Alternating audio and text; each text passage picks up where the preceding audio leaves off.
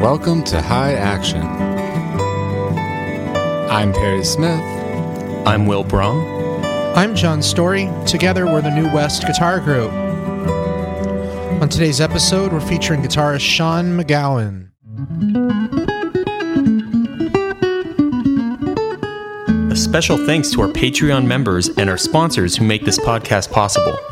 For more information on High Action and how you can get involved, please visit www.newwestguitar.com/highaction. It's good to see both of you guys. Here we are, episode number 30 of the High Action Podcast with Mr. Sean McGowan. And Will, I got to ask you, man, it looks like you're on your way to a gig today.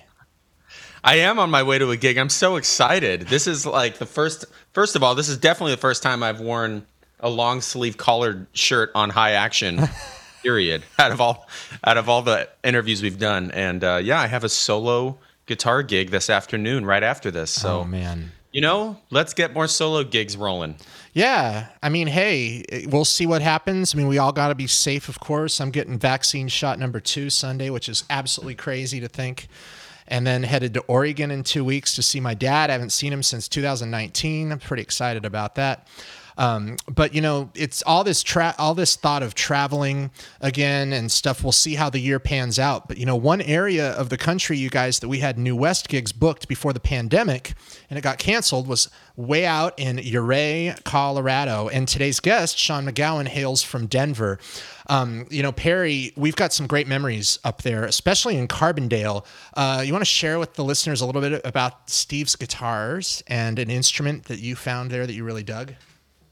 Yes, that's true. The Recording King at Steve's Guitars. Yeah.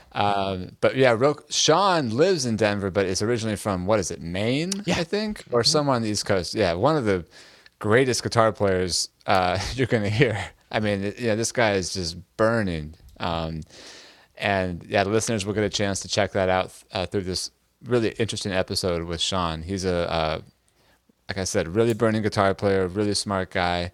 And he lives in a cool place. He lives in Colorado, lives in Denver, and we've had a lot of fun in that state.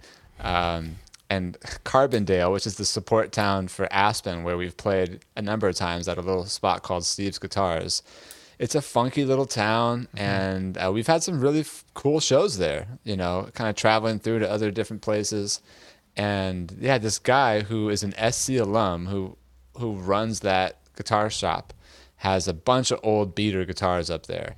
And one of them is this old acoustic Recording King that I kind of fell in love with one weekend. But let's just put it this way, in Colorado, the action is high. Not just like about the guitar, you know.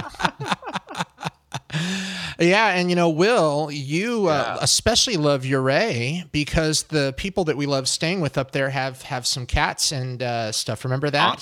Tonka. Right. Tonka, this beautiful fuzzy gray cat. Oh man, so many good memories in Ouray. It goes without saying. I mean, hanging in Colorado right now doesn't seem like the worst idea by any stretch. I'm really excited though to have Sean. Sean's huge, massive influence, amazing player. His solo playing, like, it lights me up when I listen to it. I just want to hit the shed so hard. And he's been really gracious. He's sent me a lot of his PDF, his workbook PDFs, and I've shedded them, and I got a lot more hours to clock on them. Yeah, he's bad. Yeah, he's a fantastic solo guitarist. I hope our listeners, if you haven't checked out Sean's recordings, are going to get a chance after today's episode to go listen, because yeah, it's admirable how much effort and time he's put into solo jazz guitar playing. It's really a major commitment. I mean, playing jazz guitar alone is a major commitment, and then on top of it, playing solo is a commitment. And Sean is one of the nicest guys. When you see him at guitar festivals, he knows everybody. He's really the model of like what a great guitar educator, somebody who's aware of the scene, aware of stuff, and but also, you know, really deeply rooted in the tradition. And before we pass it on to the episode, again, we'd like to thank all of our listeners for subscribing for first here on Spotify or Apple Podcasts or your chosen podcast provider. But even more so, we're in a bit of a spring pledge drive right now to gain a few more people over on our Patreon page. So for as little as $1, you can become one of our VIP members, to which you get access to some conversations that the New West Guitar Group is having each week, and also get to toss us some tidbits, suggestions of players, questions for our guests that we have on High Action. If you join us over there and become a patron of the New West Guitar Group and the High Action Podcast. So head over to Patreon/New West Guitar Group, and you can find our High Action New West Guitar page. You can also find it through our website. John, I just thought of a good name for our listeners. High Actionites. Let's go with it. Yeah. High Actionites, we appreciate you guys for joining us on Patreon. And the High Actionites are going to get access if you sign up at $10 or $25 a month. You'll get on our guest list at shows when we have live gigs again. You're going to get custom arrangements from us, solo guitar or group arrangements. We're going to send you guys some of our music. So the High Actionites get a lot of perks and even access to some cool swag like coffee mugs and t-shirts. So High Actionites, I like it, Perry. No, we're going with it. There's a few different ways. A high actionite has a lot of nights with high action, Oh, High Action Night. Yes. Hey. This is really a window into what we talk about when we used to be on the road. This is the kind of dialogue that we're most accustomed to. Now we know episode 30 officially goes in the comedy podcast chart this week. That's great. We're going to just toss this over there. I mean, we're doing well on the music interview charts. Yeah, with that kind of humor, we're going to be skyrocketing on the comedy ones before you know it. So without further ado, let's get on it with episode 30, Sean McGowan, High Action.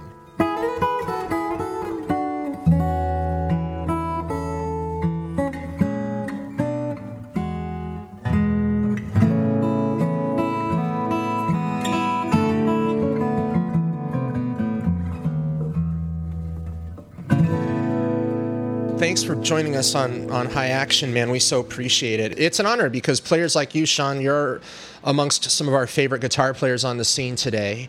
And this has been an opportunity for the New West Guitar Group to connect with all of you guys, but also I feel like we get a lesson every week from everybody, because we all take away something from each of you guys. We've got a lot of questions to ask you today too, Sean. So, I mean, we're honored that you would join us. Thanks so much for asking me, and it's definitely mutual. I love all of your playing collectively and individually, and we've known each other for so many years now. It's been really great to follow your trajectories and hear you, and it's also a lesson for me to listen to all of these. Yeah, man. Podcasts. Well, and to start off with how we met about 2005. Was that when you began USC again? I was trying to remember if it was 05 or 04. 04, yeah, that's when we moved there. I moved to Altadena. And started that fall semester, yeah. Prior to that, just to give the listeners a little bit more of your background, so you grew up in Maine. And again, where did you? I was trying to find, and I couldn't find it. Where again did you do your undergrad? I think I knew where you did your undergrad. I just want to make sure where you did your schooling before USC. It was a long, arduous journey for me, mostly because I was kind of putting myself through school, as a musician and various jobs I worked over the years. So I spent time at 3 different schools right after high school. I went to University of Miami for a year, and then a few years later, I went to New England Conservatory in Boston, lived in Boston for a little while. And then finally, I ended up going to Berklee when I was older. And just because at that point, I just really wanted to get the degree, which is the opposite. A lot of times people will go to school and get the experience and play, and then they'll leave.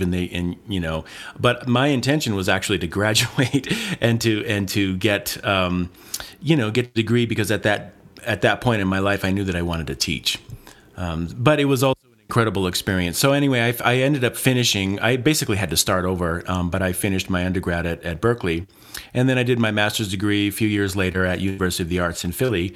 And then right after that, we moved to LA. Wow, it's such a background. Did you do all of that consecutively, or did you take some time between your undergrad and your master's? A lot of time. So by the time I went back to Berklee, I was already 26. And so, I was older than, the first semester students, but it was really great because Berklee has a system, I think that they still have it, but they did back then, where they kind of, everybody auditions and they're assigned a number rating. And that number rating makes you eligible to take certain high-level classes and play in high-level ensembles and things like that. And so my numbers were high and I was older, and I ended up being in classes, generally speaking, with people my age, because what I found, one of the wonderful things about Berklee is it has one of the highest, if not the highest, international student population of any school in America. So there were tons of students from Europe and Latin America and Asia, and quite often I found myself in classes with Europeans, for example, who maybe their parents forced them to get a degree in engineering or something like that, and they just knew that their passion was really about studying music, and that's very common. A lot of Europeans will come over after they have a 4-year degree in something else, and they'll come over to America and study at Berklee, for example. So imagine around this time too, because you're a great player and you're really kind of leading the pack there amongst the jazz guitarists at Berklee, which we know Berklee has like 1,500 guitar majors, and a fraction of them are really jazz guys, of course. But what kind of gigging were you doing around Boston at the time? Were you just doing some casual work here and there, or were you putting on some shows and some playing in different bands and stuff? Yeah, different things, definitely casuals, that in Boston, they called them GB gigs, general business gigs. So I did a lot of that with various people, which was great because, when you're in a place like Boston, all of the musicians are great. So if you're on a casual, everybody is playing at a high level. So it's a lot of fun. And I was also, because of the proximity, I was also going back to Maine a lot. I mean, Maine was just a quick 2-hour drive. So I was also playing a lot of gigs with my own groups and with Andrea. Actually, we played duo for quite a bit. In fact, we played 2 nights a week every week at this club in Portland. That was really great. So yeah, trying to do a lot of different things. It was crazy. I mean, I didn't sleep. A lot of driving and a lot of playing. Yeah, and that northeast corridor right there, getting up and down, especially from Boston, because you're already north, to be able to get up to Maine and go play up there. I'm also trying to think, so was John Abercrombie teaching at NEC at that time? I know Ben Monder also was there later on, and Gene Bertoncini, of course, too. Who was teaching when you went down to New England, when you went over to New England Conservatory? Yeah, at that time it was Mick Goodrick. He was the guitar teacher there. Mm-hmm. And but interestingly, I took lessons with Cecil McBee, who's an incredible bassist. And at that point, I just didn't. I wanted to have the perspective of different musicians, and so what I would do is I would have various friends who were drummers, and I would just grab a drummer, and my lesson was basically a trio performance and a practice with Cecil, and it was wonderful. I mean, we would play all these tunes, and then he would critique me, and we'd talk about things, and I just kind of wanted to, at that point in my development and everything, I wanted to really get the perspective of somebody other than a guitarist. I didn't want to just be with a guitar player and play duo and all of that. I just really wanted to have the experience of what I needed to get done from the perspective of another musician, especially a high-level musician in a rhythm section. Mm-hmm. And as it turned out, of course, I was a huge fan of Mick Goodrick's, and I had his book, The Advancing Guitarist. I got that when I was 18, and I still love that book. And years later, when I ended up going to Berklee, I did study with him. It was fantastic. You must have some great stories with Mick, because I've heard stories about students going in and him saying, like, okay, go ahead and practice the Bach, cello suite and bring that in next week, and students coming in and not really having it down, and he would be like, okay, see you next week. Like, he wouldn't and just like he would just dismiss them instead of like doing the lesson. And Mr. Goodcourt, I mean, I love that book too. Did you find a lot of inspiration in his teaching style? Because I've met him a couple times. He seemed like a super nice guy when I've met him, at least. Mm-hmm.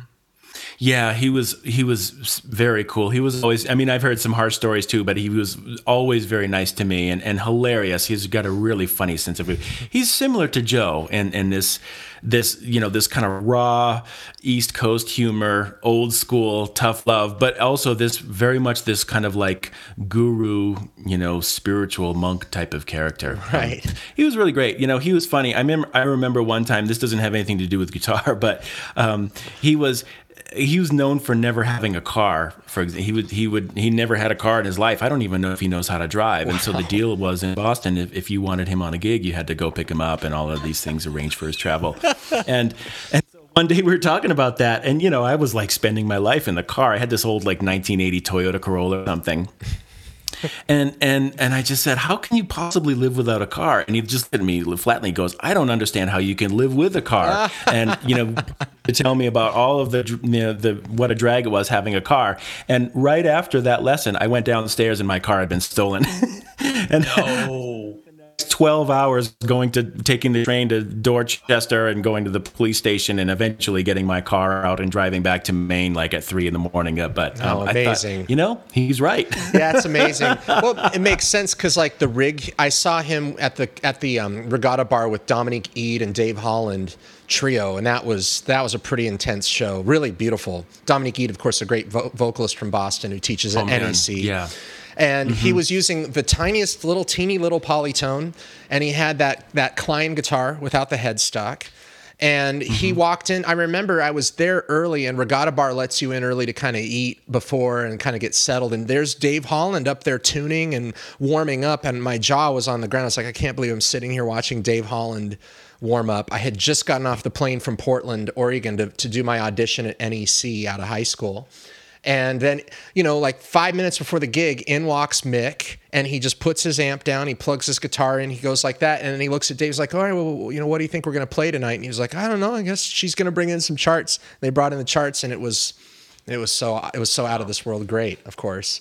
But that makes sense. Yeah, I think the best, in my opinion, the best way to experience Mick's guitar playing is actually in a solo or in a chamber group situation, because that's when he really starts getting into that counterpoint thing. Mm-hmm. And there were all of these tapes going around at the time of him playing duo with Dominique, which is incredible. They would improvise these like Bach fugues, and Mick would get 2 and 3 and 4 parts happening.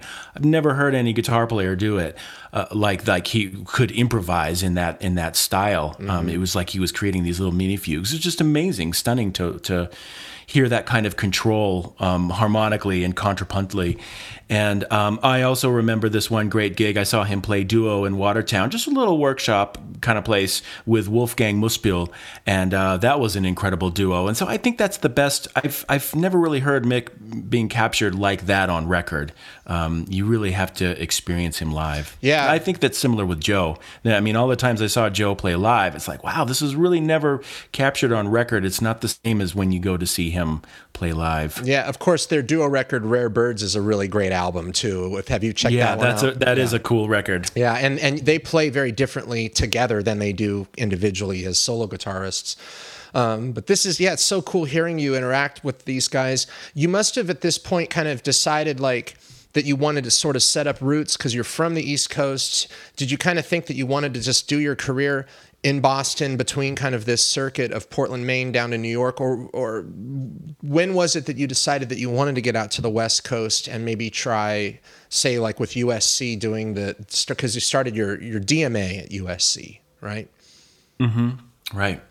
Yeah, I think it just came down to I couldn't make a living in Maine, quite honestly. I mean, it was really hard. And, we all know what you make on a gig typically. And, Maine is just a rough place. I mean, on one hand, I'm very thankful for the opportunities that I had. And there were a lot of great musicians that I was exposed to, particularly because it was relatively close to Boston and even New York. There were clubs in Portland, and lots of people would come up. And in fact, it was really great because I was fortunate to see people at the kind of the early stages of their careers all through the 90s. And it was really awesome to see these people, like Kurt Rosenwinkel and Ben Street. Ben Street's from Portland, so he would bring a lot of these guys up. Jim Black, Chris Speed, they would all come up and just play in these little dive bar in Portland.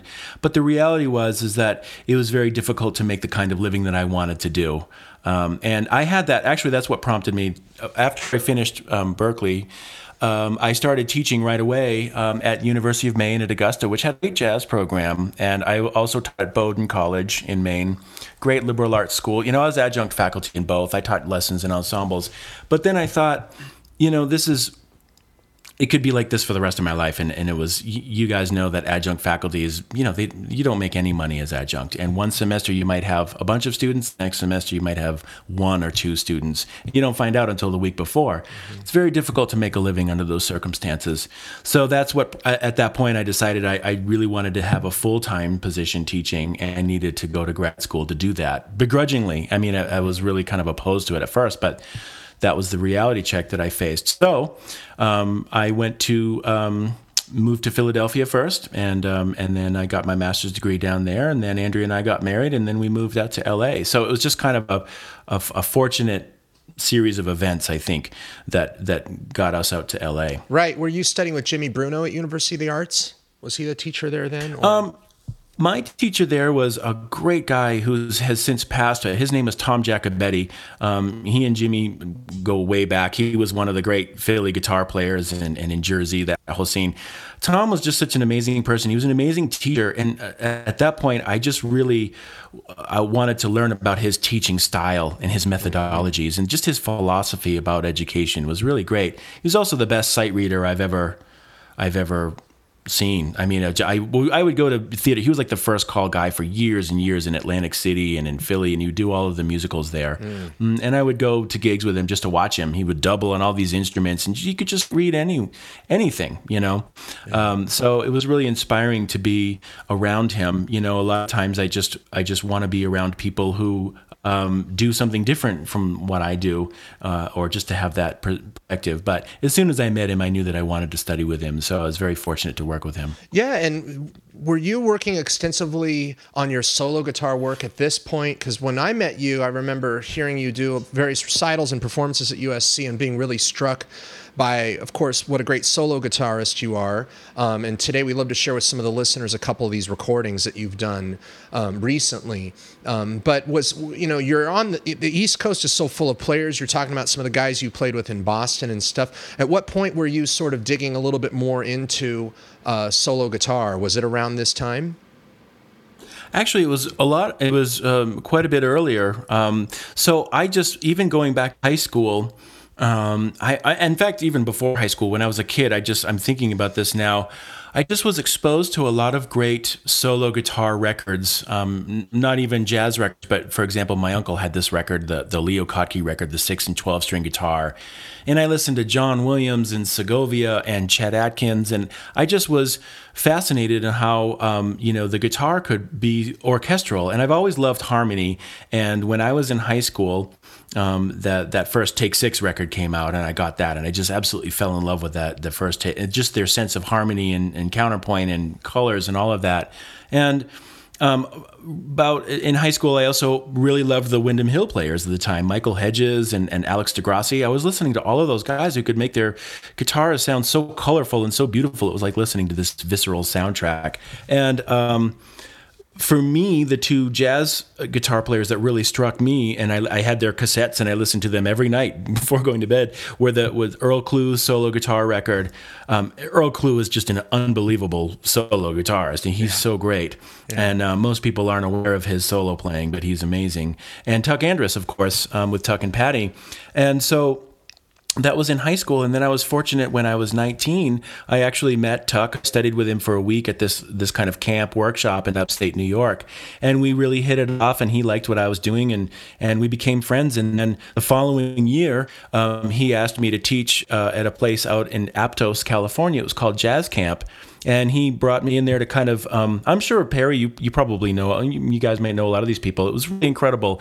It was like, I think Madeline Eastman was directing it.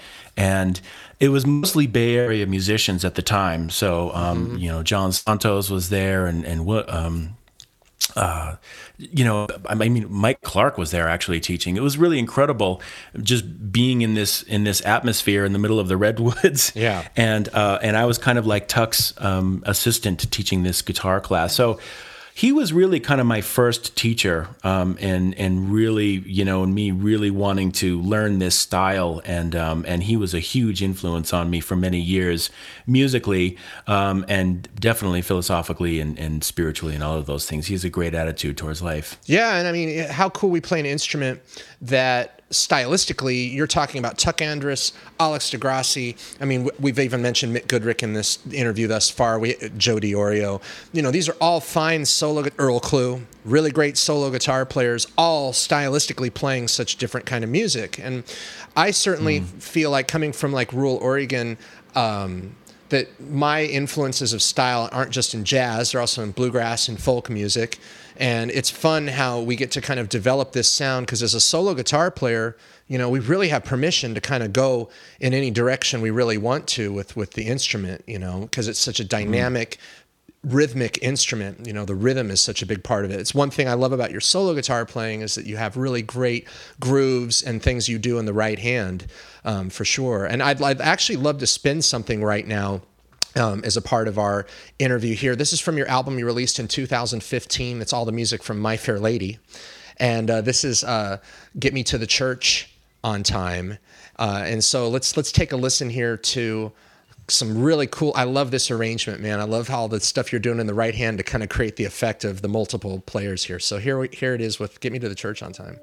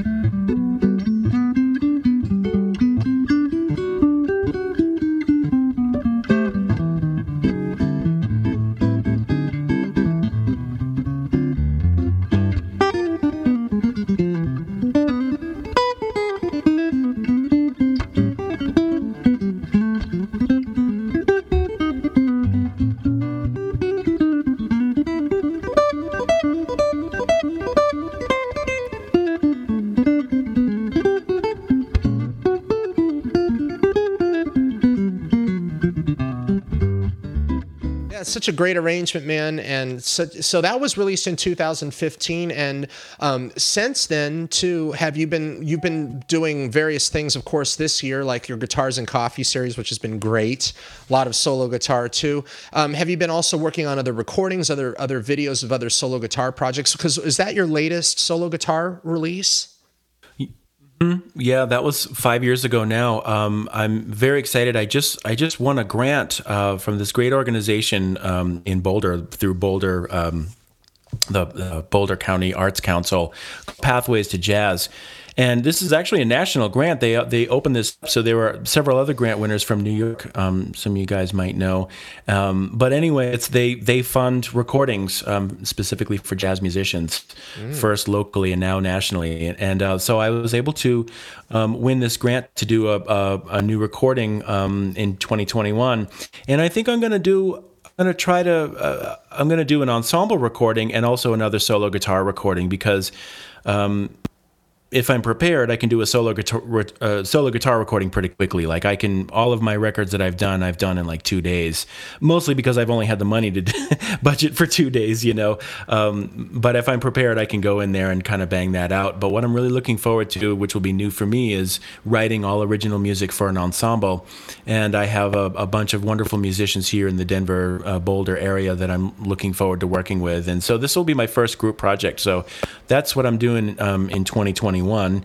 And we'll see what happens with, COVID-19 and everything, and how we can make it through this next year. But at least I'm focusing some of my energy into writing, which is I haven't done for a while. So I'm really looking forward to that. And the past couple of years, I've spent a lot of time working on other projects. I've released 3 books in the last 3 years, actually. And I have the good fortune to work with a great media company in Florida called TrueFire, truefire.com. And since 2018, we've done 10 courses. So I've been putting a lot of energy and time into developing those books and multimedia projects. Today's episode of High Action is brought to you by Henriksen Amplifiers. So we've used Henriksen now exclusively in the New West Guitar Group since about 2013. The amps are fantastic. They have a real natural sound to them. And if you're a guitar player who cares about the way that your archtop guitar just sounds in of its own, it's a great amp to check out. They're also incredibly durable, really gig worthy. We really dig them. They're very consistent, even, and they sound beautiful. So if you want more information on the Bud, the Blue, the Bud 10, the Blue 10, the Forte, or other products that Henriksen makes, check them out online at www.henriksenamplifiers.com. John, great to see you, man. Hey, you too, man. It's a pleasure to get to chat with you a little bit, and of course, hear you. I've always really admired your playing. Your solo thing is just so deep, so happening, and I know how much time and energy goes into that. And so I really commend you for just being able to pull that stuff off. It sounds so killing, man. Well, thank you. I so appreciate it, man. In addition to being a fantastic guitar player, I've also seen firsthand that you're a fantastic teacher as well. And I just kind of wanted to see if you could talk a little bit about sort of the ways in which teaching has also benefited your playing and the ways in which playing has also benefited your teaching. You seem to approach it from a really organized standpoint. And I'm looking at some of these TrueFire courses that you put out, and they look awesome. I would really recommend any guitar player check that out. So have you developed some sort of method that you help communicate to students that you then also learn from yourself? Do you gain inspiration from students that you then take in your own artistic career? Talk a little bit about what you've learned as an educator at this point. Yeah, all great questions. And there's a lot of wonderful smaller questions folded into that larger question. I think, I've been doing this for a long time now, for many years. I mean, I started teaching informally in high school, and people would just come over, take a lesson or whatever. I'd go over to their house and give them a lesson. And, I think for me, it just comes down to, I really love the exchange of information, whether we're having a conversation like we're doing right now, or just a hang, which is really what teaching kind of used to be, right? If we're talking about the jazz tradition. Playing on the bandstand, hanging after the gig, all of that. I just think for me, teaching is sacred. It's just something I really love.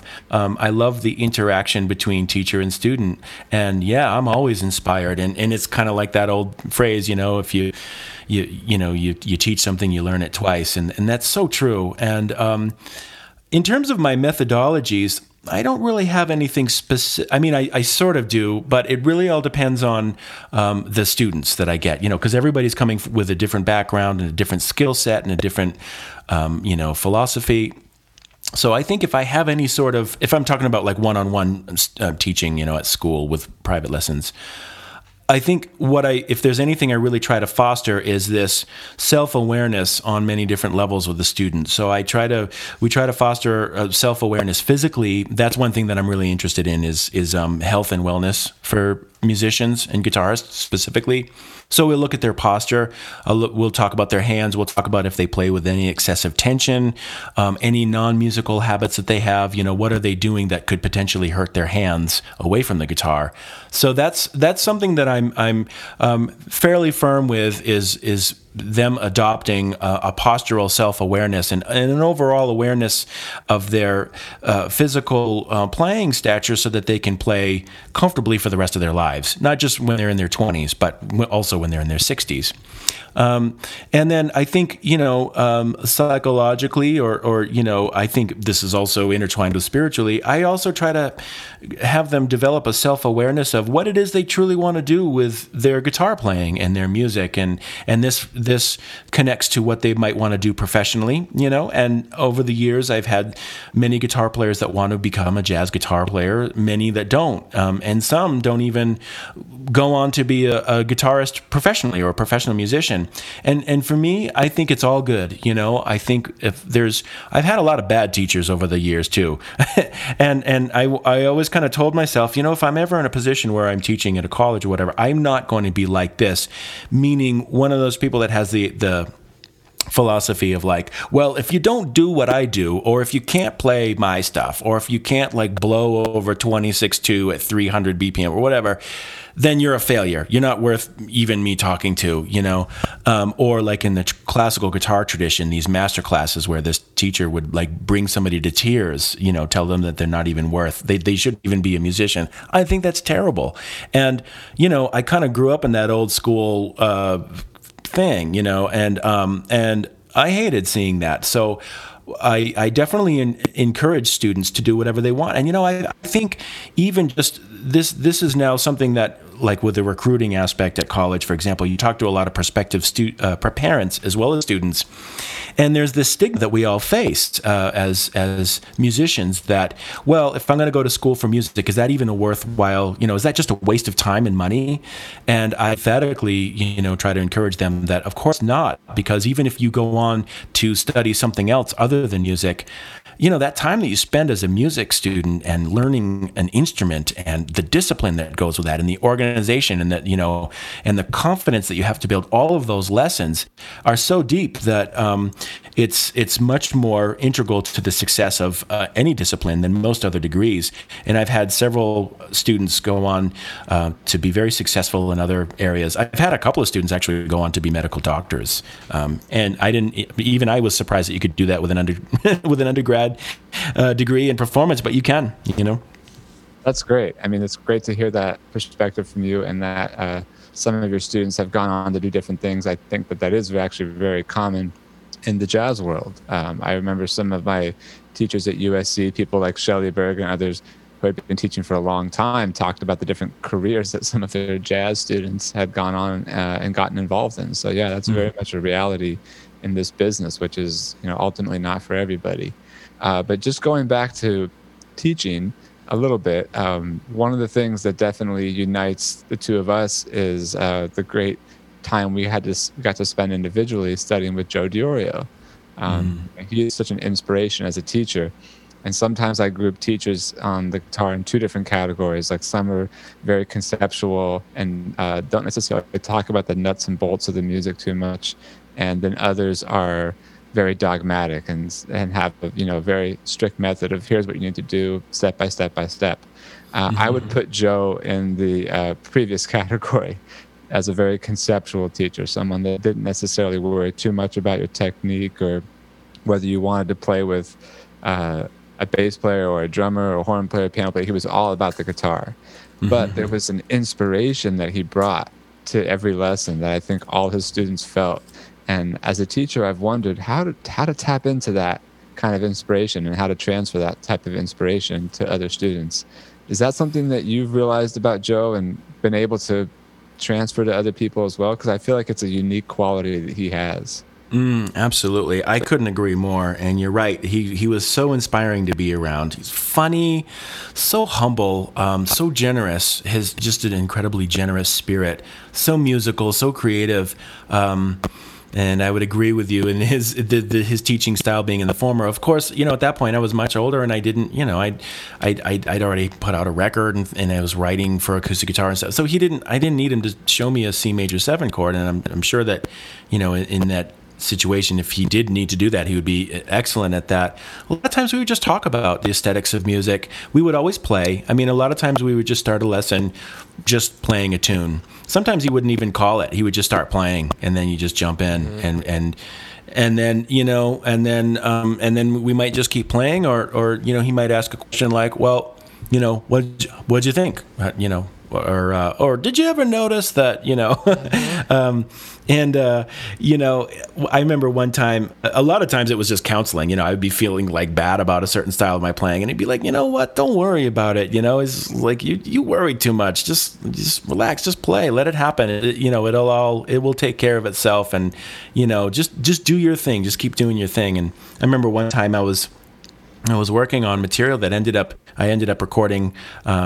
It ended up being the Indigo recording, and I actually recorded that at Pat Kelly's house. That was kind of my final project for my DMA. Ended up being that record. So I was working out some material for that, and one of the tunes I was working on was Confirmation, which was all like worked out because it's like Confirmation is hard enough to play just by itself, but then when you're doing a walking bass line and chords and stuff underneath that, I spent a lot of time. I kind of treated that like a classical guitar etude. So I brought it in to Joe, and I was like, "Oh, can I play this for you?" He's like, "Yeah, let's hear it." And so I played it, and he goes, and then, so after I finished the head, I barely got through it because it's really hard to play. And then he goes, "Why'd you stop?" Like he was still expecting me to improvise, in this thing that I'd spent months working out. It was really funny. Yeah. And he was half serious. He was half joking. He was half serious. He was like, he was always kind of pushing you to reach your potential, and he'd say, "Well, why don't you do that? How about play it up? In a different key," or things like that. And we talked a lot about sound, and that's one of the things that stuck with me. All of the different colors that you can get from a guitar. And I think of Joe as such a great chamber guitarist, if that's it. And what I mean by that is, again, the best times to hear him was just either solo or playing duo with somebody, because he played like a cellist or a great piano player, in that he was very expressive. He's playing this 175, and he's just so expressive, like treating it like a piano with all of the different tones and textures that he would get with his fingers and his pick, and by getting a different vibe going. And I remember being very inspired by that. Yeah, there was something about him too, as just a true conduit of the music, especially at the age that we got to know him. I felt like when he was playing, the music was just pouring out of him, and he was emoting all that. And it was very inspirational. And one of the things he talked about that you mentioned a little bit was, he would say to me, this is for better or worse, he would say, the best accompaniment for guitar is just guitar. He would say, don't mess around with saxophone and trumpet, piano, whatever. At a young age, I had no idea what to think of that. But there is something about the guitar that gets, some subtleties about the guitar that can get lost when you're playing with an ensemble. And a lot of those beautiful subtleties and dynamics can come out in your solo playing. But it creates a new challenge to how you really cut and how you really fit in with a band. Do you think throughout your career you've made sort of conscious choices to focus more on the solo thing, and now you want to try to go back into the band thing with this grant? Or have you just sort of felt that artistically you like those more intimate types of groups, whether you're playing solo or duo? Both, definitely. I mean, also, since I've been playing fingerstyle for a long time, but I've been playing with a pick longer. And I think in terms of my gigs, I definitely play. Well, I mean, every time I play with a band, I play with a pick. So that's a necessary evil, I guess. Right. In terms of the aesthetics of the guitar, I absolutely agree. I mean, this, you can look back at the times of classical guitarists, and it's always been a chamber instrument. It's always been a parlor instrument, solo instrument. And, guitarists in the classical genre have always wrestled with, how do you play with an orchestra? I mean, even just playing with a violinist, the violinist is so much louder. Every other instrument is virtually so much louder than a guitar, than an acoustic guitar. And I really developed the solo thing and an interest in that aesthetic for a number of reasons. One was kind of pragmatic. Coming from Maine in the earlier years, there just weren't a whole lot of jazz musicians to play with. So there was that. There's certainly not a lot of bass players, or none, And and then I would get calls from singers. So I'm like, wow, I really need to put this stuff together to work with this vocalist. I need to learn how to do intros and modulate and all of these things. But there was definitely a love of the aesthetic. And you're right. There's a lot of the guitar that's lost. As soon as you play with a band, especially if you're getting into like funk stuff or loud drummers. And there's something about that I really like. But what I don't like about it, unless you're playing with a very sensitive rhythm section, which is key, I think, finding a really good drummer. But I felt like sometimes I would be pushed into a certain way of playing. It's like, well, okay, all you can do now is play hard and fast. And that's just such a small sliver of what a guitar is capable of. And I never really liked being pushed into that. This is just me personally. And I would think about how other people dealt with it. In fact, I remember asking Mick Goodrick about this. He was talking about this gig that he did with Michael Brecker. And I was like, man, how do you do that? Like, how do you follow a Michael Brecker solo, you know? And I think over years, different guitar players have come up with different things. For example, you know, Wes would build that intensity, of course, starting with single notes and then going into octaves, and then his incredible rhythmic drive, of course. But then the block chords, that's how he could, same thing with Benson, he would kind of take it to that level. And Mike Stern would do it with, like, you know, a distortion pedal. Like, that's how he would kind of keep up with, I mean, we can't blow like a horn, you know, the horn players start doing that thing when they're just like blowing and playing the harmonics, and piano players have this huge range, and that's like a monster of an instrument, you know. And so I've thought a lot about how guitar players have come up with different ways to keep up with the other members of the band. So I think I'm much more comfortable in kind of a chamber setting where we can play quietly. And you know, I really admire the people that were always able to deal with that on their own terms. Like Jim Hall comes to mind. You know, he could just play in any environment, whether it was chamber, the Jimmy Jufrey stuff, or, you know, just duo with Bob Brookmeyer, or his ensemble stuff with Sonny and Art Farmer. And so I've paid a lot of attention to that, and I think everybody has to reckon with that. I don't know. What do you think about that? You play in a lot of different situations. Yeah, I mean, sometimes I think it's just different facets of your playing. Like, I love hearing you play solo guitar. I love hearing you play with a band, but I can tell when you're playing solo that there's so much more that you can bring out on the instrument technically, you know, through the finger style, through the counterpoint you're doing, through the harmony. With a band, you have to find ways to go in a different direction much further. You have to find ways to get your sound to cut in a smaller way, you know? And so I don't think it's about focusing so much on doing less, but just doing more in a different way, if that makes sense. But sometimes these are sort of two different roads that you can go down as a guitar player. Some guys are way more comfortable and prepared in a solo way, and some guys are way more comfortable and prepared with the band. So it can be just sort of a challenge to negotiate technically, because we often talk about the guitar really is a technical battle, you know. And I think that you've demonstrated such mastery over that technique for so long, Sean. So thanks for sharing your wisdom here with us. I'm going to pass it over to Will here right now, because I know he wants to get in there. Sean, it's good to see you, man. Man, you too. Yeah, and I love I love that My Fair Lady album. I remember listening to that back in 2015, and I wanted to get your insight into working towards and reaching that plane of really interacting with yourself and blending with yourself, even if it's just with two-line playing, right? With like bass versus melody. And then you add in the rhythmic aspect, and then maybe add in a third voice. Like that's something that I just feel conceptually, like maybe on piano, it can be a lot more straightforward. Whereas, like Perry was saying, the technical aspect of reaching that on the guitar is hard. I mean, just from a technical standpoint, musicality aside, and just wanted to get your insight about things you do to reach that, because I mean, hearing your solo playing is captivating, and then the sound and the dynamics and the connectedness. So I just wanted to dive into that a little bit.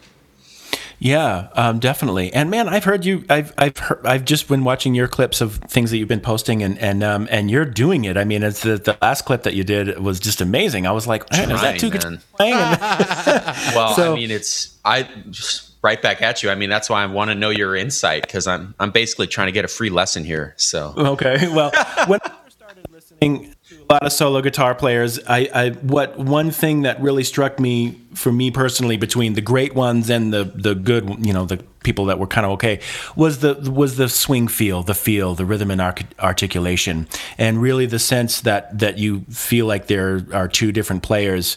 And the way to really achieve that, I think, most efficiently is to have differences of articulation with the fingers and also volume. Dynamics is really important. And again, like what I was just talking about with Perry, it's hard to get that level of dynamics, not impossible, but it's harder to do that with like an organ trio, you know.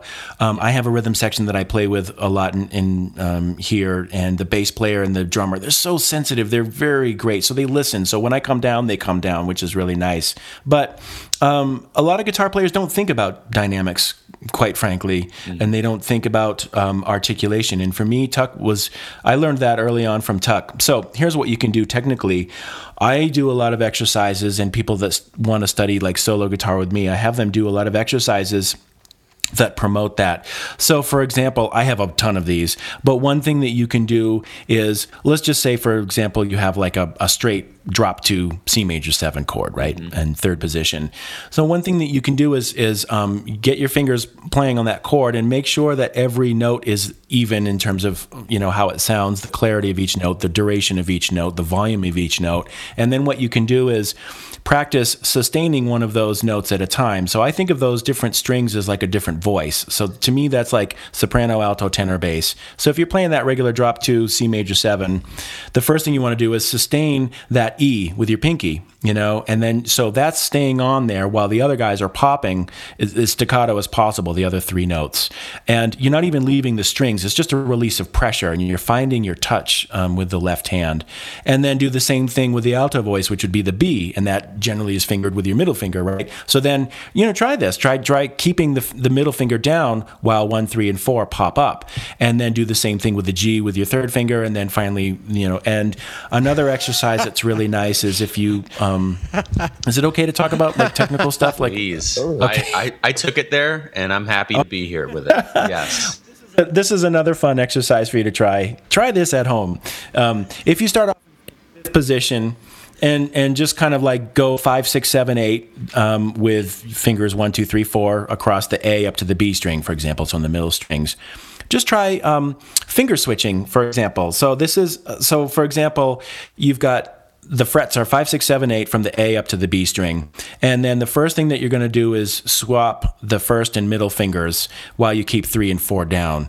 And not only do you get the independence of switching those fingers, but you want to really go for the articulation. So the fingers that switch want to be super short and staccato, like that, while 3 and 4 stay down, and that's your legato voice.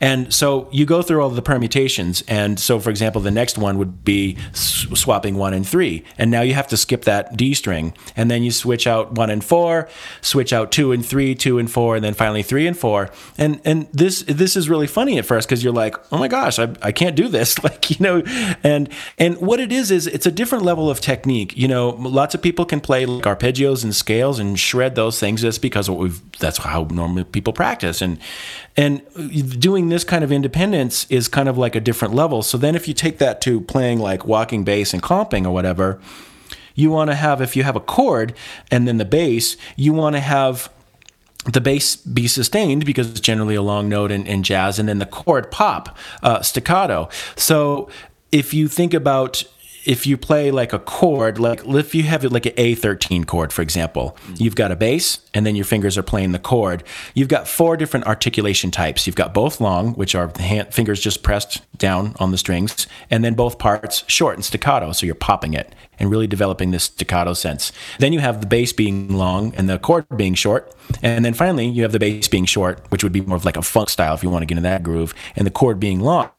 So if you practice those in time with a metronome, eventually they become intuitive. So what I found, another thing that I really enjoy about this style is that sometimes, you know, guitar players, or I think any musicians, when they think about improvising, they just think about melodic note choices.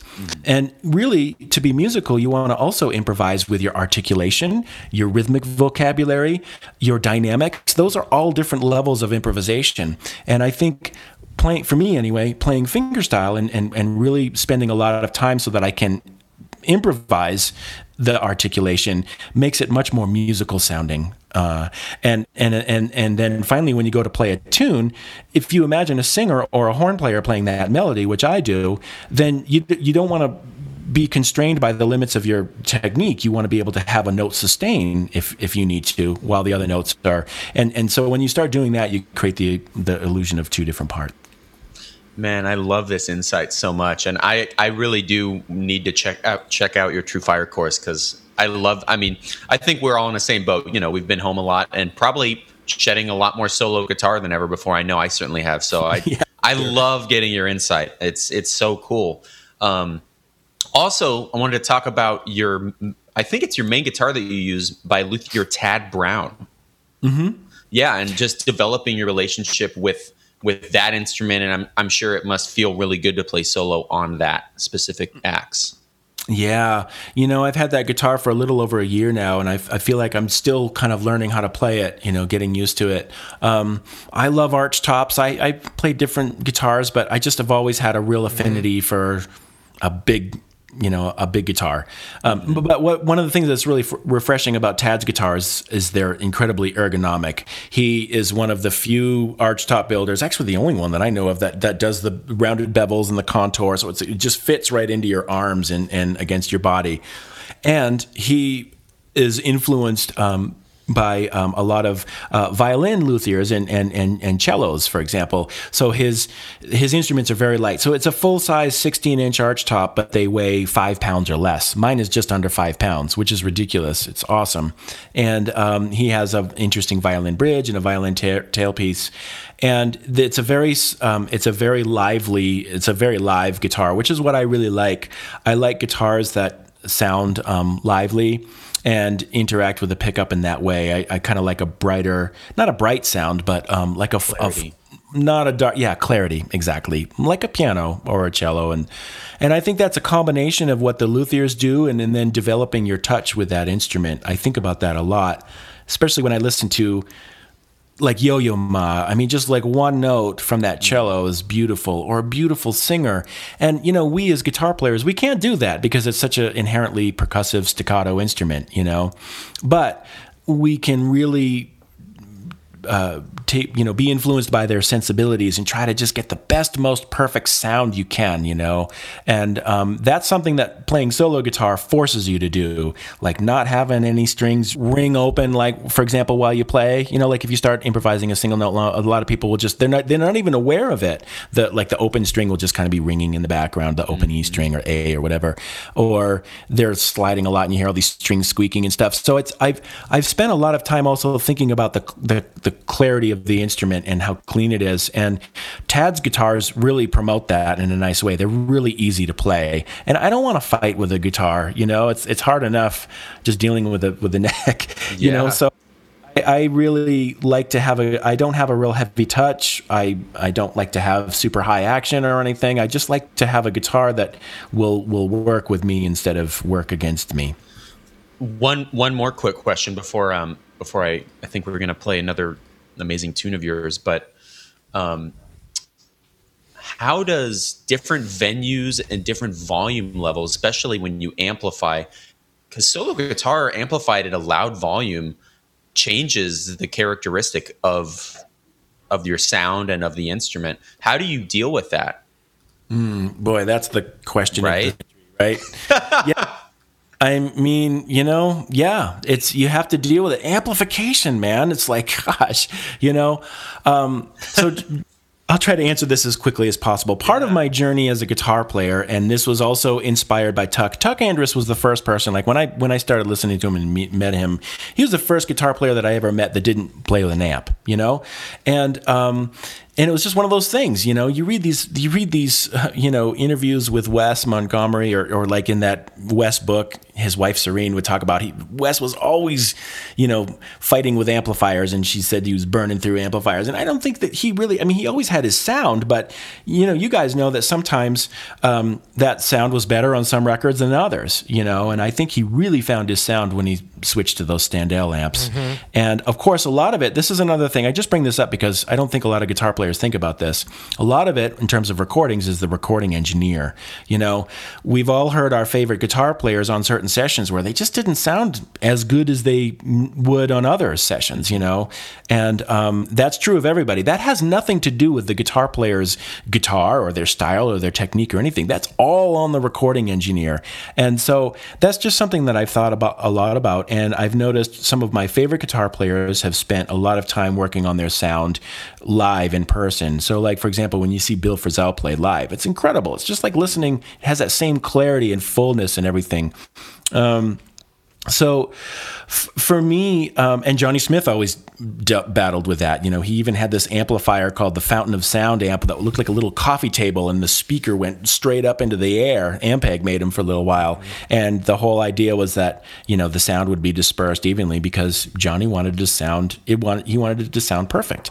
And so for me, I remember one time I had this nice vintage Fender amp and it sounded great and everything.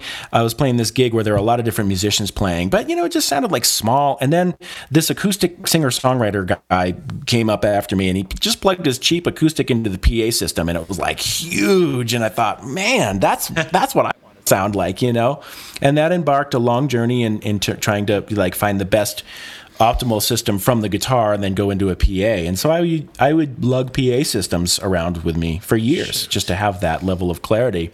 Fast forward to me moving to Colorado in 2007, and I met Peter Henriksen and his father, Bud Henriksen, and they had just started this amplifier company. They were called Jazz Amps at the time, but now just Henriksen amplifiers.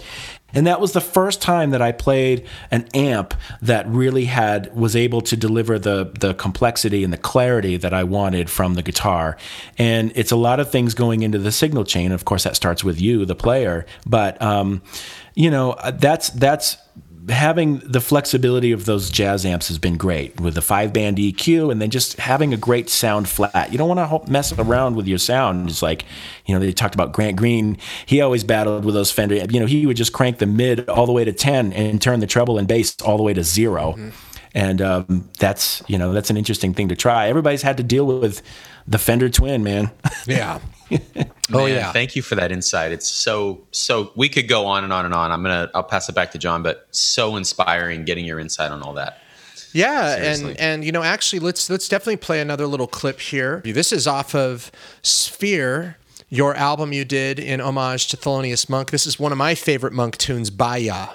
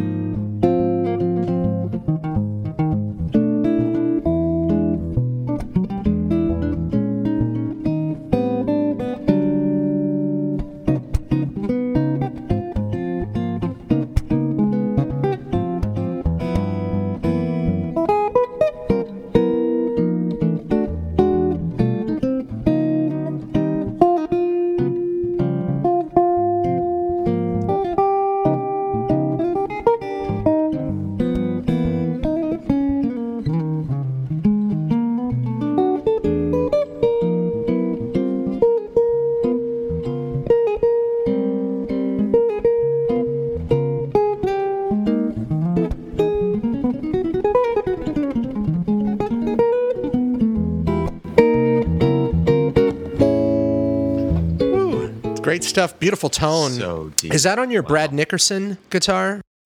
That's on the Nickerson guitar. Yeah, all of so I've been playing Brad Nickerson's guitars for many years, and all of my recordings are with those. The My Fair Lady I did with his Solstice model, and that the Monk record was done with the Virtuoso, which I've had since 2003. Got it. So yeah, I love both of those guitars. So I it's you guys know too because you have relationships with luthiers. I know you guys both have a couple of Marchione guitars and Jeff Troggett's guitars, and it's a really special thing to to actually have a personal relationship and know the person that built your instrument, I think is a really wonderful thing. And I've been playing a lot of guitar shows for several years now, and I'm always humbled by the dedication that these luthiers have to making instruments and I've learned a whole lot. I mean, there were things about the guitar that I had no idea of until I started hanging around with luthiers. It's been really great. For our listeners, where's some places besides you're on Bandcamp, of course. That's a great place to purchase your recordings and then your TrueFire classes. Where else can the listeners check out your stuff, Sean?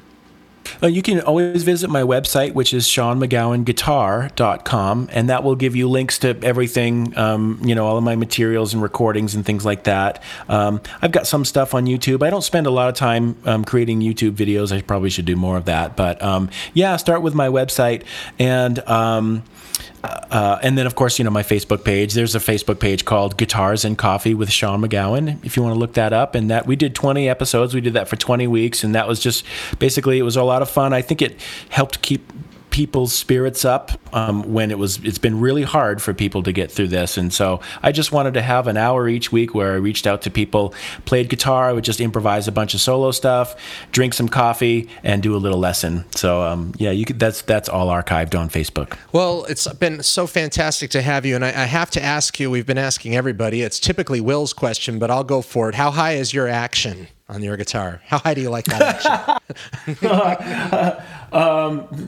Just high enough. How's that? I couldn't give you an exact measurement. I have no technical knowledge, but just high enough, not too high. I don't know, medium, but I don't know what medium means, but that feels good to me. You've met the bar then, because you have to have a certain amount of high action to be on the High Action podcast, Sean. So you get in there. I can imagine as a solo guitar player, you can't have it be too high, but... yeah. Isn't it fair to say that your action is mile high? Oh, mile high. Oh my gosh. Man, it's so great having you, Sean, and connecting with you. And, one of the first gigs with New West that we had that got canceled in the pandemic was our trip out to Uray and our trip over to Denver. We had that planned, and we were bummed that didn't go through this year. Hopefully when things open up in another year or two or whenever it is, we'll be headed back out that direction, because we love bringing the New West Guitar Group out there and coming to visit you at the university out there. But you're such a unique guitarist, and we wanted to get you on here right away, so we're glad we've had you, and we just appreciate you, Sean, for joining us here for High Action today. Well, I appreciate you having me on, and I just appreciate all the work that you guys are putting into doing this. I think this is a wonderful podcast, and I'm really looking forward to binging it again over fall break. And you ask such nice, thoughtful questions. So thank you for doing this. I know it's a lot of work.